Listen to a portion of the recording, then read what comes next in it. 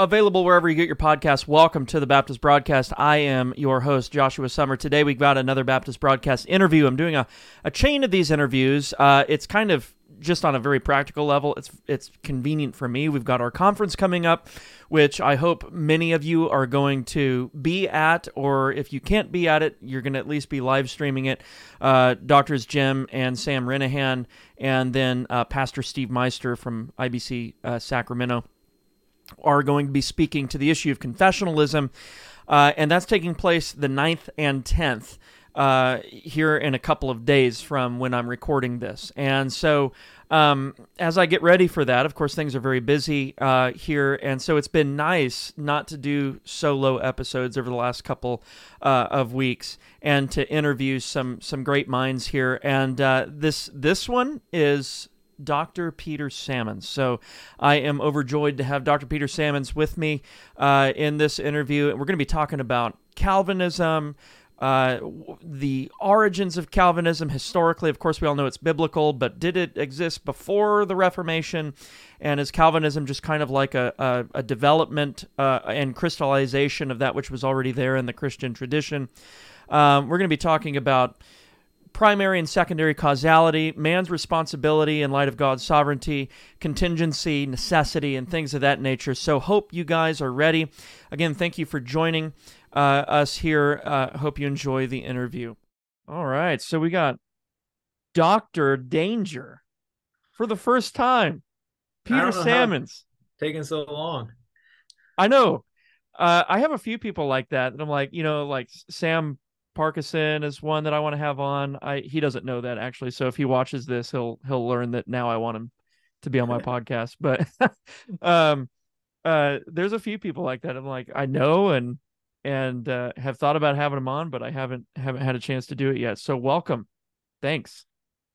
Yeah. Hey, thanks for having me. And you were just talking to me about how busy you are. Got a lot of irons in the fire. Maybe you want to tell people about that. I mean, you're gracious enough to take time out of that schedule and come on here. Maybe let people know kind of like what you've got in the pipeline, insofar as you're able to disclose that kind of stuff. I don't know how secret it is, but no, it's lots of stuff's always going on. I mean, classes start tomorrow, so we get busy around here with new students. So I think I got about 55 new guys in our Theo 1 class, which covers prolegomena, bibliology, theology proper. So that's where we get into all the attributes of God and predestination and everything, which is some of my favorite stuff. And then some of the book material we're working on, it's like every year you kind of have something. I was doing a lot of journal articles in years past, and then it just kind of, you start working on that, it starts to matriculate into book material. And so I just had a small lay book come out on the attributes of God that's intended to kind of introduce just the layman to classical theism and introduce, pure actuality, aseity, simplicity, and have like a very, very bare bones introduction. Because a lot of the books that have come out have either been either intermediate or advanced, but I felt like there wasn't really anything that you could just hand like a regular person in the pew. And so that was kind of the goal of that material. So very simple, got some questions at the backs of the chapters. One thing I've been working on, though, for about a year, I started on it last year, was to take some of the material from my THM that I did on the active obedience of Christ and turn that into a book. And so that's, I'm slated to have that done for Kriegel. Kriegel did my academic reprobation book, so they're kind of doing some of my more academic titles. And so this one will be on threefold imputation, focusing towards the end of that on the active obedience of Christ. And then so that's due at the end of the year. And then next year I have one with the Red series, Christian Focus, on dual mediation. And that's a great series. I was just excited to be in it. I got the one by, the first one was J.B. Fesco's Death and Adam, Life in Christ, which is a great book. And then I got the one by Paul Helm, which was funny to see it because I actually read the articles out of the Yale series that him and Moeller did against each other. They kind of turned that into a book, but it's wonderful. So I'll be doing something on that, and then also a lay book on the offices of Christ. So just a little bit of everything, I guess. Yeah. No, that's good to hear. And for those wondering and maybe unfamiliar with with you, Peter. I'll just you're a professor at the Master's Seminary.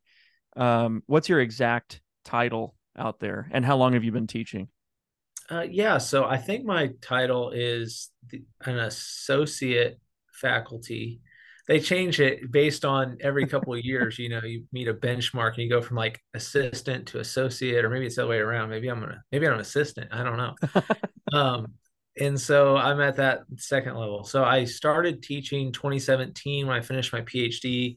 I was just doing adjunct stuff and overseeing our distance ed, and then they brought me on full time a few years ago, and so this is my third full year, I think, starting up here. So yep. Nice, nice. And how long have you been? So you're a member at Grace Community Church. How long have you been with Grace?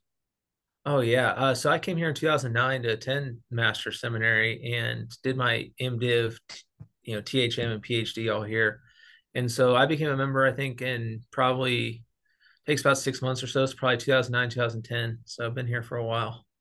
That's awesome. Yeah, lots of stuff going on out there, and I actually just saw Essential Church with a group Yeah. of church members. I think you knew that. I let you know, and it was fantastic. Really well done. So very encouraged by that, and Yeah, I was glad to hear you um, say that because I remember I was talking with some friends. I remember, like everybody, when you see something like that, there's a natural kind of hesitancy to be like, well, what is this all about? I still haven't even had a chance to see it myself. I mean, I kind of got to live it because I was here, yeah, but I hadn't seen it yet, and so I was kind of like, you don't want the big pat on the back, look at what we did. And I remember when you first messaged and said, hey, I saw it and I thought it was great. I was like, oh, that's wonderful. Because I yeah, think you give it that serious kind of evaluation of, okay, is it legitimately just like a good, really helpful documentary, that people will be edified by? That's not, just patting yourself on the back. And I figured you'd give it a fair shake, like if it was done well, you'd let yeah, us know.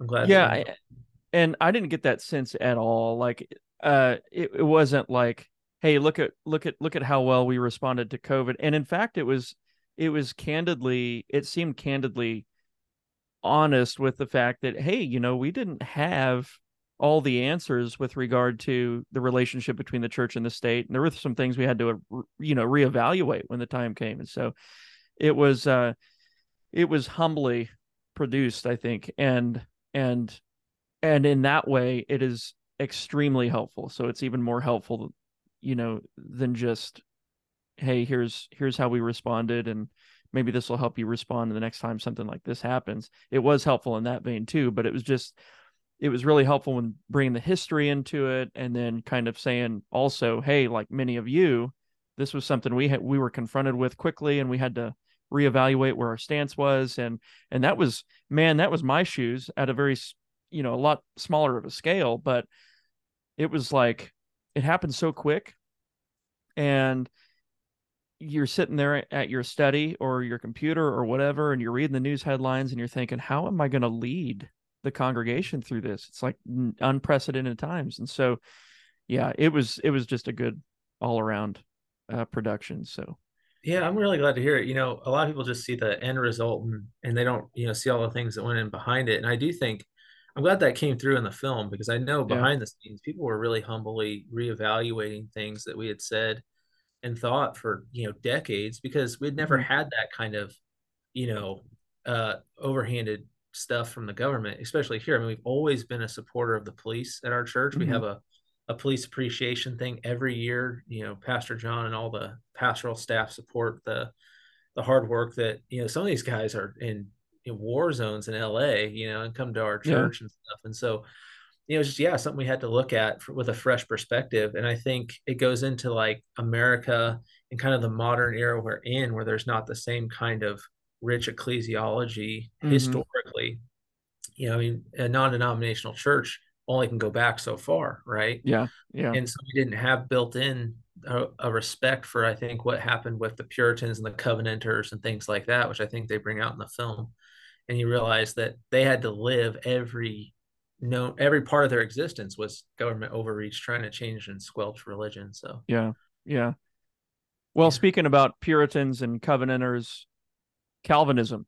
Right. And that's kind of why I wanted to have you on, is to talk about something in the vein, and of course it's a casual conversation. And so there's not a, we don't have a big old outline prepared. I sent Peter some questions and conversation prompts before this about 2 hours ago. So um, we're just kind of having a conversation about God's sovereignty, man's responsibility, and so on. You wrote a book called Reprobation and God's Sovereignty that dropped last year. Um, and so Recovering a Biblical Doctrine is the subtitle to that.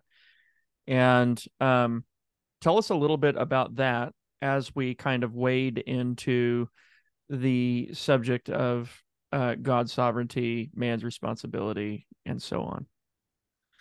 Yeah, I mean, it was one of those things that I don't know, discovered at a pretty early age with the doctrines of grace.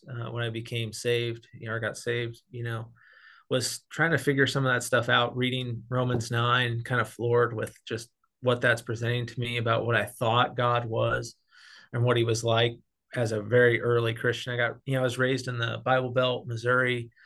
And so I just always thought, like an SBC kid would, that God loved me and had a wonderful plan for my life. I Yeah. had no Yeah. idea that maybe Jesus didn't die for everybody, or that God chose before the foundation of the world those who'd be instruments of justice and those who'd be instruments of special favor in Jesus. And so I had no idea, but I read Romans 9 one time. I remember going to school and telling my best friend at the time, I was like, okay, I read this. I don't know what to do with it, you know? And he was really upset. We both went to church together. Like, he told me later, he said he wanted to punch me in the face. He was so mad. And I was like, dude, I just read the Bible, And so it was one of those things. I've always had a curiosity of trying to figure out how it is that we have an all sovereign God who's benevolent and completely holy. And yet also he has ordained all things, including men's end and the means therein, like how they end up at that end. And so I've always had that interest. And so when I started to do my doctoral work about 2015 at master's seminary, that was just one of the topics that I was interested in. And my advisor was like, yeah, let's go for it. There's not a lot of treatments on that, particularly with relationship to causation. And so that's really what started it for me, just looking into it more historically. And so that book is just kind of the really simplified version of the 525-page dissertation. You cut that thing down, you end up with like 200, 300 pages. So Right. Right. Yeah. I mean, and full disclosure, I've read snippets from the book, but I've not read the whole thing. So I don't know how much you get into the historical aspects of the doctrine in that book. Um, but I know you're acquainted with the historical theology when it comes to, you know, uh, Calvinism and things of that nature. And so kind of what I wanted to start off talking about is, you know, when we're taught the cliff notes of Christian history and we hit the Reformation, sometimes the Reformation is portrayed as a time at which, that which had been completely lost down through the centuries from Augustine onward was all of a sudden recovered. And how that can come off, there's some truth to that, but how that can come off to the kind of introductory level mind is that, hey, the church was totally lost um, during those years until the Reformation. And then the Reformation was also, the development of theology that had never been seen before in the scriptures. And so one of the things that I kind of wanted to talk about a little bit was, is Calvinism, of course, it's associated with the name John Calvin. And so that puts it into time, into the 16th century. Um, is Calvinism something that was, kind of invented? Is it an accretion that began in the 16th century and just kind of found development up through the next couple hundred years? Or is Calvinism really just an old doctrine that finds crystallization in the 16th and 17th centuries? yeah, I mean, that's a great question. I think it's one of those things we got to kind of recover sometimes, is recognizing that, Calvin and Luther didn't create the Protestant doctrines of grace or any of that, or even the doctrine of predestination, which a lot of times when you tell people you're studying the doctrine of predestination or you're a Calvinist, they immediately think, oh, he created the doctrine of predestination. Mm. They wouldn't argue that way. In fact, you see them constantly appealing to the church fathers, especially Calvin. Like, he was big on appealing to the church fathers for Yeah. all of his positions, which is what I really like about him. It's kind of the unique thing that he brought to the whole debate on the will.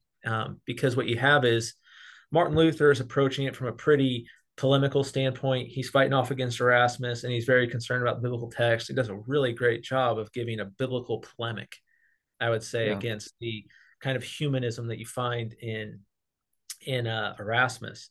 And then you have Calvin, though, when he does his thing against Pigius, writing on the will and predestination, he actually does a very church history version. It's much more leveled in church history. So rather than doing the polemical exegetical approach, he does a more of a historical approach and appeals to Mm-hmm. the church fathers, appeals to the medievals a lot, and that's in his Bondage and Liberation of the Will. And then I guess Edwards later on does his own kind of philosophical approach to the same concept. And so those three kind of cover all the bases of the theological encyclopedia. So I do think there's a maturity that happens because of the recovery of the original languages and scripture, and more accessible to people, that it allows for discussion on the doctrines of grace to become more nuanced and more clear and more refined. But the doctrines of grace, especially the doctrine of predestination, is in every century of the church. Mm. Um, in that book that you mentioned, I don't have the history in that book. I did a small little book for Van Hoek and Rupert. Essentially, it's just a summary of what you'll find in the larger work by this guy, Donald Semina. And like 1985, he did his PhD on the history of the whole thing. And he just led me to a whole bunch of guys that I was like, I had no clue they were talking about this. I mean, I knew about Gottschalk of Orbes, Mm-hmm. 900s, and I knew about, a few other figures, but I didn't realize how many of them were talking about single predestination, double predestination. So you have, Peter Lombard introducing the concepts that ultimately I think will find fruition in Arminius. But then Mm-hmm. you'll find guys kind of combating that, like a Thomas Aquinas and guys in the medieval ages, that are much more akin to what you see in what becomes the standard Reformed position because of the doctrine of causality and in double predestination. So, yeah, I think that what you see in the Reformation, though, with especially Calvin and Luther, is because the recovery of the biblical languages. Again, they're not trying to devoid themselves from the generations that came before them, especially with regard to predestination and stuff. So you'll see that they're right in line with that. But it's after them really that I think the doctrine of predestination gets even more refined, because Mm-hmm. Calvin is interesting when you look at the different editions of Calvin's Institutes. He places it in the most strange spot.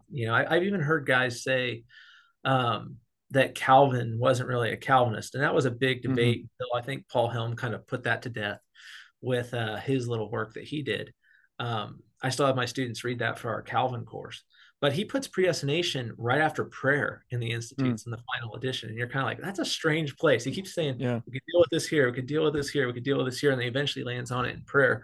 Um, but it's certainly in the context of the Protestant Reformation that they're concerned about that, and dealing with it biblically. But yeah, it's after that where you really see, I think, you have the Cambridge controversies, you have the Hague, you have the trial of the Arminians at the Synod of Dort, and that's really where I think you start to see a much more robust definition of preterism, predamnation as the parts of the decree of reprobation become more full in the 17th century. Mm. Yeah. Yeah. With the Puritan Reform scholastics, and Yeah, there seems to be a more like an emphasis, not, I don't want to say system, but on a more scholastic, methodical approach with the exegesis. So, like, I was just talking to somebody earlier about how the the pre-modern way of doing theology, it wasn't like you had biblical theology down the hall and systematic theology was down the other side of the hall. yeah, And they were kind of unrelated to one another. That's kind of how it feels now. yeah, Back then they were intertwined, they were integrated. And so you read the Puritans and you get systematic treatments of theology, but richly intertwined with exegesis of the scriptures, going ad fontes back to the original languages and so on. And so, Yeah, I mean, yeah, you look at John Owen in Death of Death, and mm-hmm, I still think to this day, it's the Titan that the Arminians haven't been able to deal with, right? mm-hmm, The fact that it deals with all the problem texts at a very exegetical level, but gives yeah, you a way to talk about the harmony of the whole systematically against the various perversions of the Arminians. yeah, And then, you see that again, it's just a caricature of the Reformation. Peter Van Maastricht is really good at that too. Like he oh has an yeah, yeah, exegetical portion. The fact that that's just now coming out is remarkable. I think the fourth volume just came out, mm-hmm, and it's just like he has a great method. Exegetical. Again, no one's saying not to do your homework, right? Not to yeah, do exegesis at all. But he has an exegetical portion of every doctrine. Then he goes into the dogmatic, mm-hmm, polemic, practical, I think. I yep, can't remember the exact outline, but it's almost like a bulletproof way to have a well-rounded theologian, a well-rounded minister, is to cover your bases, to do all of the work, not just absolutely. one part. Yeah, and as he interacts with the tradition, he's also doing exegesis, showing that those two things are not mutually exclusive. And it seems like part of the Reformation project was, yeah, let's do exegesis. Let's go back to the source, which is Scripture in its original languages, and at the same time show how we're actually confirmed within the lineage of Christians that's gone before us because we're adhering to the Scriptures. So it's Yeah. And that's why so you'll see Luther is willing to, say that next to scripture, next to the apostle Paul, the Athanasian Creed mm, is next to scripture. Like he thinks it's yeah, that much a reflection of what's in the biblical text, which is like, what? I mean, Martin Luther, said that. So yeah, it's one of those things where, yeah, you'd have to have a hard time showing me from maybe Nicaea where somewhere in the Bible, where a sentence there, or a clause there, or a phrase there, or a word there is not what the scripture is teaching. yeah, yeah, for sure. Well, let's kind of dive further into the subject matter. One of the things that I kind of want to talk about, as we talk about predestination and Calvinism, and you mentioned the Synod of Dort, and all of the questions that begin to arise when the subject of God's sovereignty is broached, usually fall along the lines in some way of if God is sovereign over all things, if He's in control of all things, if He decreed all things, then what does that do to human responsibility? And I thought I would just start off with the hard stuff up front Yeah. and get you to talk about first and second or primary and secondary causality or first and second causes, because one of the things that features heavily, whether you're looking at Calvin or even the confessional literature of the 17th century, is this notion of primary and secondary causality. And it seems that that notion plays a very important kind of cornerstone role in the further formulation of the relationship between God's sovereignty and human responsibility. So, to kind of bring the hard stuff out up front, first and second causes, could you maybe give listeners an idea of what those are? Yeah. I mean, the way it gets developed in Christian literature is really important. I mean, everyone recognizes a first cause or causation. We recognize it in day-to-day things. We're taught that in the hard sciences and like elementary school, right? If Mm-hmm. you take this chemical and mix it with that chemical, it has a reaction. Something caused something to happen. If I take a hammer and I hit it against the wall, it makes a sound, right? Yeah. um, so we learned that very early on, that kind of very brute level relationship of cause and effect. But there's a higher level of causation than just cause and effect in the empirical world. And so that's where we get the difference between first cause and secondary cause. A first cause would be like a direct agent, a direct actor, a direct efficient cause, something that caused something directly. Where a secondary cause would be something that causes something, or a first cause can affect a second cause that then produces a result. But the second cause itself is the direct agent, I guess, if Mm, that would be a better way to say it. I yeah. like to use the categories of primary cause, and then secondary cause, or efficient cause, I guess, could be better than even secondary.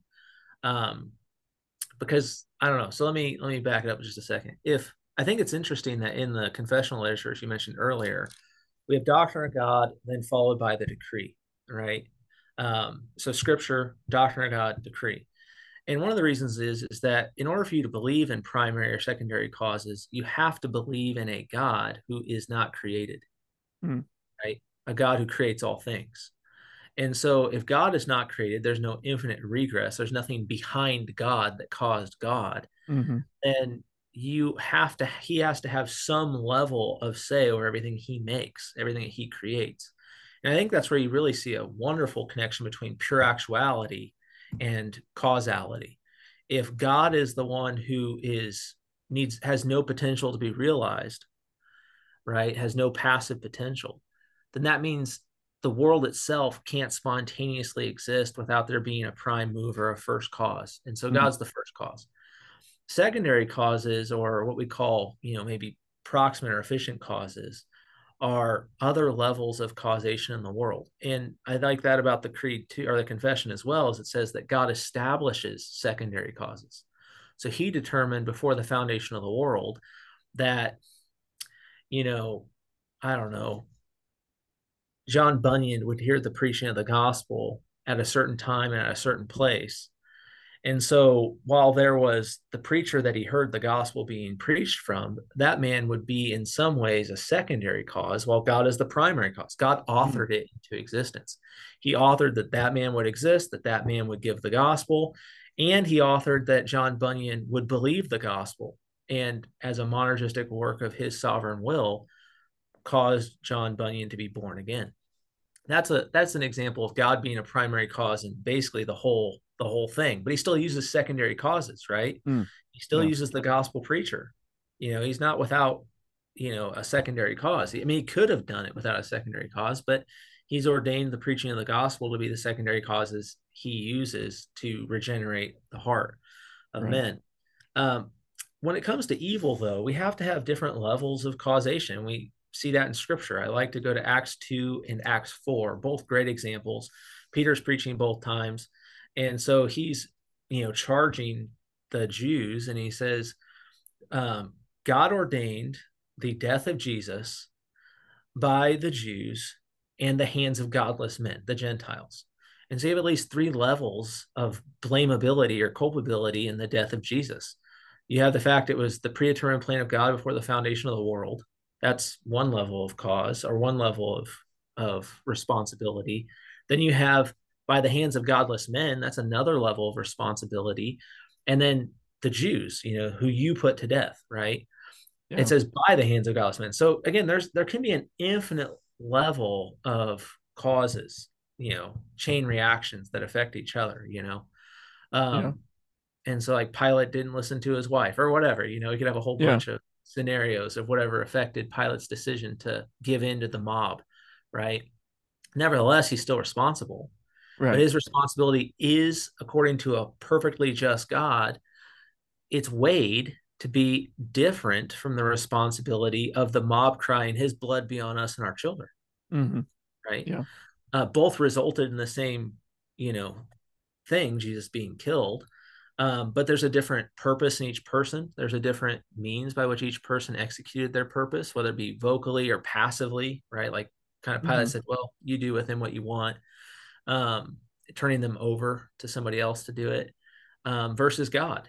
God's still Yeah. responsible ultimately for the death of Jesus. So I think as an ultimate cause, he's the highest level. He determines all things, but he's determined all those secondary and tertiary causes as well, that can have more of a direct proximate relationship to sin and evil that he Mm-hmm. can't. Right. Yeah, that's interesting. So, like a first cause would be that which cannot be acted upon, otherwise he would be That's the first caused cause. in some Yeah. way. Yeah, that'd be the first cause. And then second causes are those which are acted upon by the first. And then they fall out in different ways. So, like according to their nature. Yeah. And you read this kind of language, like you were talking about the Puritans and and I brought up the confessional literature. You read this kind of language in all the 17th century um, Puritan authors, where uh, there are second causes, and these second causes act, though they fall under the sovereign rule of the first, they yet act and are affected according to their natures, according to how God makes them. And so this kind of gets us to the one of the other things that I wanted to talk about, and that's contingency. And one of the things that people, if people listening, which I would assume do this, they read Puritan literature, one of the things they'll run across quite often is necessity and contingency. And kind of like primary and secondary causality, that language, necessity and contingency, plays a pretty important role in the literature as well. Um, could you explain what necessity and contingency are? And then let's talk about contingency in relationship to the sovereignty of the first cause, if we can do that. Yeah, I mean, yeah, there's so much we could cover on just Yeah. that. I mean, so when you talk about necessity, sometimes guys use it differently. Sometimes guys will use necessity to talk about, for one, whatever God has ordained is necessary, meaning Mm-hmm. it has to happen because he ordained it. Another way to talk about necessity is how a thing must be given its nature, right? Given how it is, right? Yeah.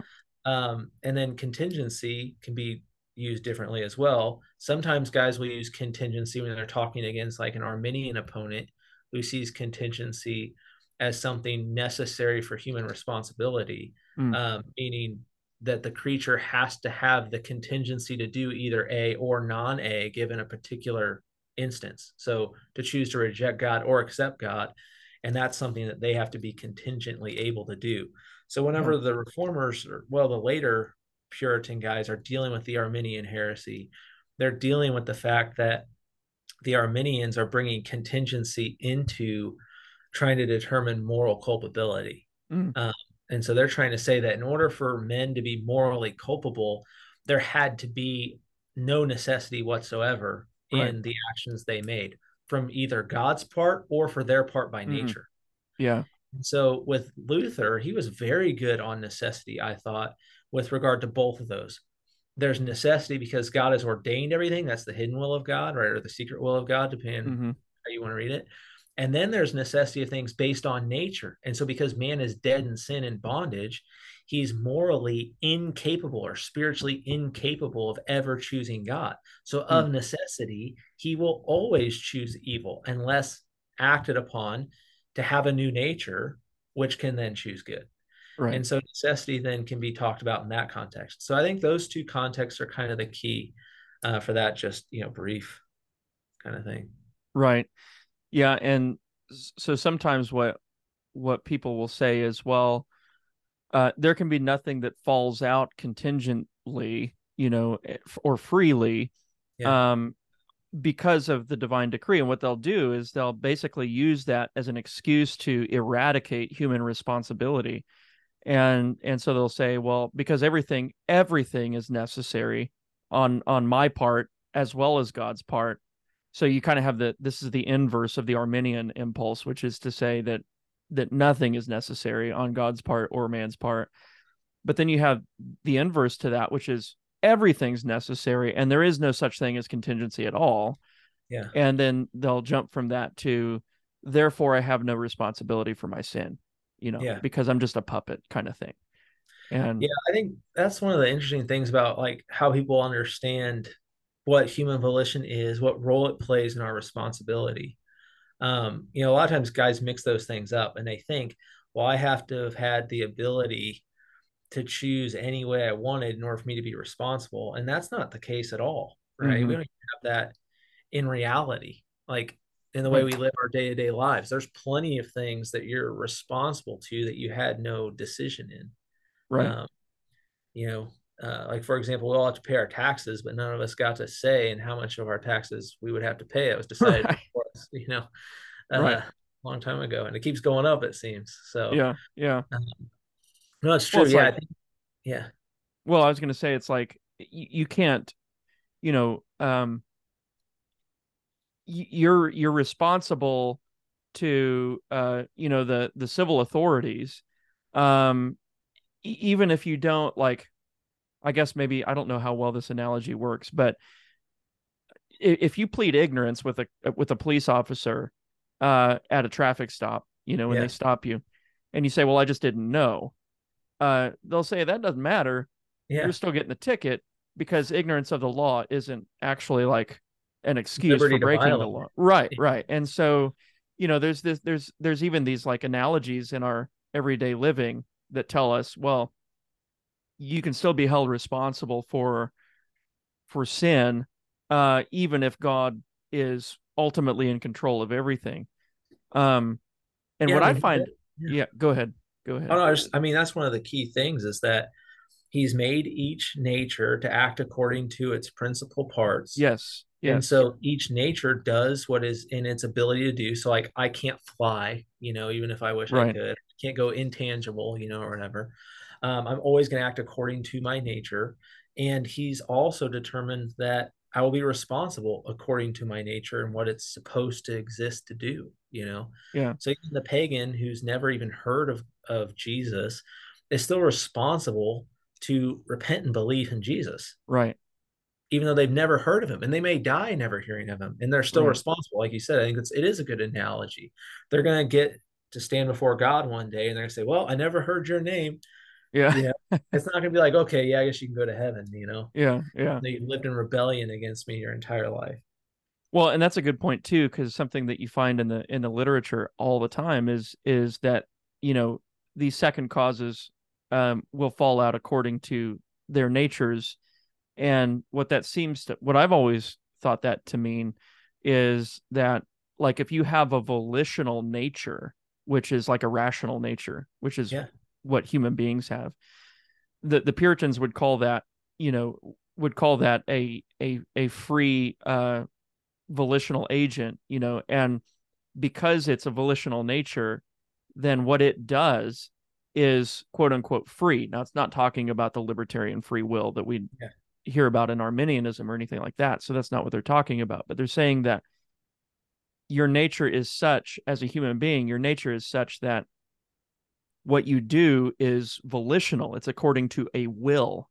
yeah, And so that's a really good point that you bring up, that these yeah. things happen according to nature. And one of the things I always tell guys in class too, in my Theo 1 class, is that when God made man, he made him a rational soul and body, right? A Mm-hmm. rational body and soul. So we have a will that is the product of our, rational soul and everything. Is that we make moral decisions because our natures are moral. Mm-hmm. We have a soul that is morally um, measurable because God has given it the parts to be morally measurable. Now, for example, a animal like a cat cannot commit a moral action. Right. Okay, a Right. cat can eat food. It can eat a mouse. It can kill a mouse. It's not a moral action. Right. It can come and it can curl up next to you and you can pet it or whatever. That's not a moral action either. You might Yeah. think, oh, that's nice where he curled up next to me or whatever. And that's not very nice because it ate this rat. But neither one of those are moral or immoral actions because brute beasts are lacking the component parts that are measurable for morality, which Mm-hmm. is a rational body, soul, and will. And so that's why, again, men are able to be held accountable, being made in the image of God, who is righteous. He's communicated that in the Imago Dei, that's man's nature, reflecting the image of God. Mm-hmm. And so now, because of that, we have a measurable, just moral nature that brute animals don't have. Right. Yeah. And And yeah, what I find interesting about all this is, like, all of that is language that is found before the Reformation. oh yeah, And I mean, like, one of the foremost, I mean, would be people like Anselm and Thomas Aquinas, where you find all of this language. Of course, they're adapting it to the Christian tradition, but it's coming out of, things like Aristotelian oh metaphysics, which is like a yeah, bad word. I know we can't say that. And yeah, so, I should I should censor myself maybe, but No, I just think it's funny because, like, okay, so all of the reformers who I love, I mean, I read the Puritans. I'm not just sitting around reading, Anselm stuff, although I've read right, it. But it's one of those things where I love, the Puritans the most. And I look at what they were all trained in a medieval education, right, especially Luther and Calvin. yeah, Luther and Calvin were medieval men, and they're at that like kind of crux in history.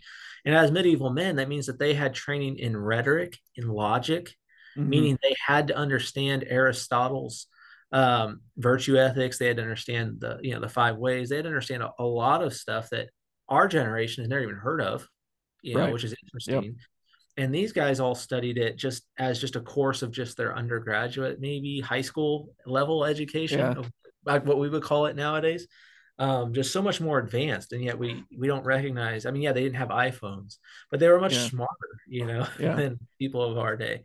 And they use those categories and they use the terms with historical meaning, that have weight to them. And so I just think that it's important not to pull them out of their context. You're not going to yeah, pull Calvin out of his context, or even William Perkins out of his right, context, John Owen out of his English, context, and just say, you know what? I don't need all the things that made them the men that they are, that gave them the technical theological precision. And I think that their training is why they're able to be so precise with their Bible exegesis. right. That's right. That's exactly right. It gave them tools that they were able to study because they're studying in Latin. Then they were able to understand Greek better, probably, than Hmm. most guys who didn't know Latin as a base language. And so, again, God gave them tools for their time to recover, the importance of Bible study and exegesis. That, again, all that language that's built into their education helped them to be more precise. That's why sometimes they're called precisionists, Yeah, because they're so yeah. precise. Well, So, and the implication of just kind of dispatching with all that is that they were all seriously misled, and and so you would have to say, well, if that's not important, if their background and their training isn't important, if their method's not important, which was scholasticism, um, then they were all misled, which puts us oh, in a yeah. position of being extremely, you know, I think to use the language of someone like Ken Ham would be chronological snobs. Or no, that's C.S. Lewis. That comes from C.S. Yeah. Lewis. Ken Ham uses it though. Yeah. So yeah, I don't know. I just thought that's a. I went It's to true. yeah. I mean, in I mean, 2018. Oh, go ahead. I don't know, I was just thinking, like, we do that all the time where we look at like a guy like Luther, and there's a reason why we reject, at least I reject, and I'm sure you reject baptismal regeneration, or some of Hmm. the stuff about um, his transubstantiation, right? Um, and so it's just like, or consubstantiation, whatever. It's one of those things where we're like, why do we reject that out of Luther, but then embrace, his exegetical method or something, and I think a lot of times guys don't recognize either that when they hear scholasticism, this is one of the things I'm still combating ever since, uh, you know, I wrote that small article for Credo. It's like Hmm. guys didn't read past the first paragraph, I don't think. But it's one of those things where people forget there are multiple schools of scholastic method. It's a method, not a Right. doctrine. Right. And it's a method of how do we learn, Yeah. right? Yep. We're taught to do that. Well, at least we teach every student that comes through the master seminary, and they have for decades, how to ask questions when you come to the biblical text. Who wrote Yeah. this? Why did he write it? To what audience is he writing it? Like, you get generic theological questions or observations that you make of the biblical text just in your first reading, right, of the biblical text. That's a method, right? Yeah. You're doing Yeah. a method there. And it's either a correct method to ask the right questions, or it's an incorrect method, which is a whole different school of scholastic method too. Right. So yeah, I don't know. I just think that's important to throw in there, just because when you talk about scholasticism influencing how these guys did, they were asking questions of the biblical text Right. using the method that they were taught in the scholastic schools.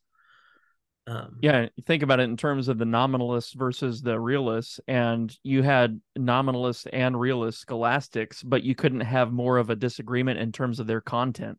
yeah, And so it's absolutely. a method, a way of organization and teaching rather than a doctrine that's taught that bears a ton of content. But That's why you can have Peter Vermigli, the firebrand, one of the guys of yeah, the Reformation. I think they called him the Phoenix or something like that. I can't remember. But he had one of those cool names, right? And he's a scholastic through and through, his method and everything, even writes like mhm. that. And then you have the famed Leiden, the thing that we finally got into print thanks to those Davenant guys putting the Synopsis of Pure Theology. That is a standard at Leiden that came out at the time with all the theology guys, profs working together to work on that volume, written according to the scholastic method. And yet that is all the polar opposite of Yes, obviously the Roman Catholic Church and things of their day. In fact, they're using the scholastic method to combat the Roman Catholic Church yep, with that kind of leading question and answer sort of style of educating their churchmen, right, right.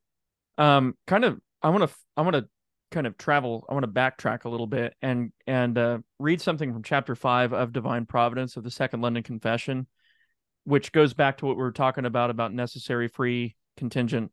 The way in which certain things fall out according to God's providence.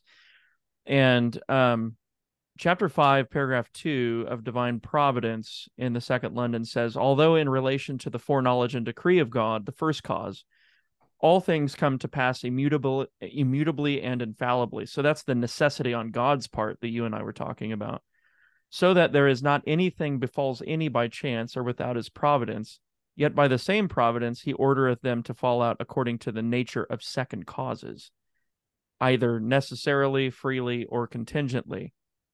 And I don't know if you've run into this kind of language before, but one of the things that I've read before that's kind of helped me understand the difference between those things, like, okay, how does something fall out according to a necessary second cause? And I think the analogy has been used of like the sun, Yeah. where the sun, like as the sun, it shines. That's just what it does. It shines. It sends forth rays, and like if it didn't send forth rays, it wouldn't be the sun. Yeah. It would be something else. And so that would be like one way in which something falls out according to a necessary second cause. Like the sun shines in virtue of its nature. It's a Yeah. necessity of nature. And then freely or contingently would be like what we were talking about with the human volition. Like we make choices, and that's what they mean by that. We're of such a nature that we make Yeah. moral and rational judgments. Yeah, like and Um, another good example, even there with Providence, is it's not even exclusively just human. Like we have, mhm, um, I think I've seen or used maybe in lectures and things like the example of an apple and a tree, right? An apple can fall from a tree of necessity because of gravity over time, right? Just because its right. nature is such that if it sits on the vine for too long, it shrivels up at the vine level, becomes too heavy in the fruit level, and falls to the ground. That can Yeah. happen in nature. It can also happen um, freely in that some guy's walking by and he just pulls it off the tree. Yeah. It wasn't by nature that the thing fell, right?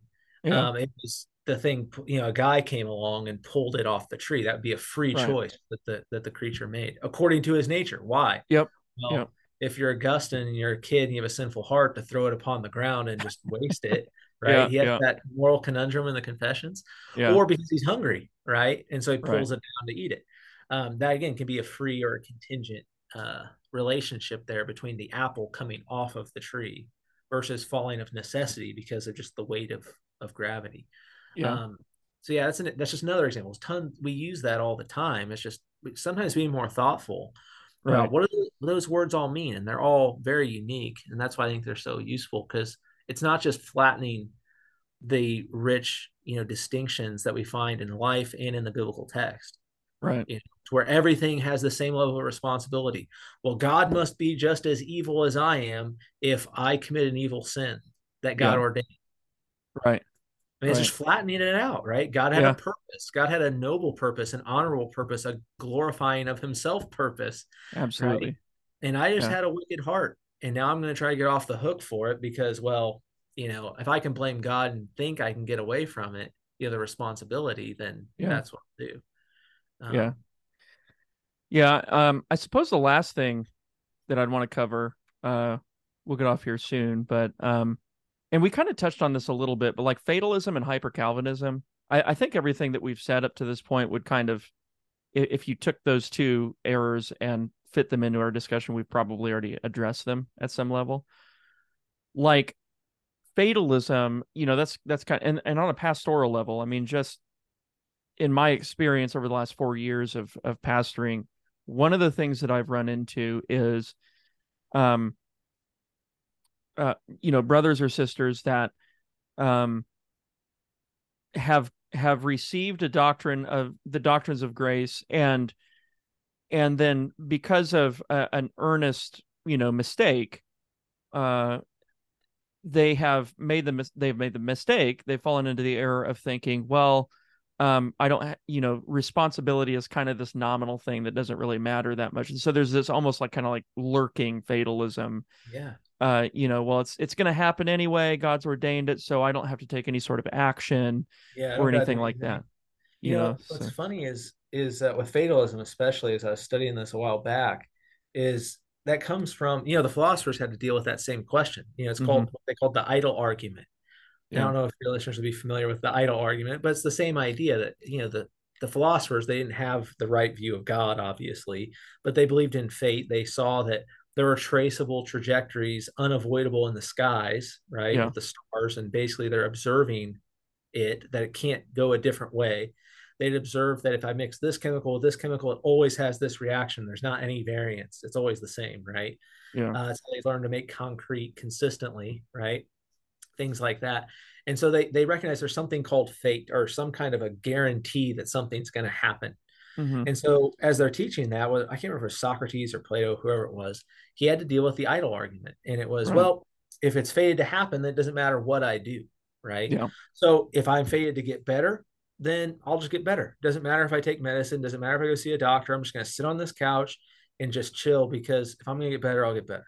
right, And vice versa. If I'm going to get worse, then, well, it doesn't matter if I take care of my body, go to the gym, eat healthy, because you know what? If I'm going to die, I'm going to die.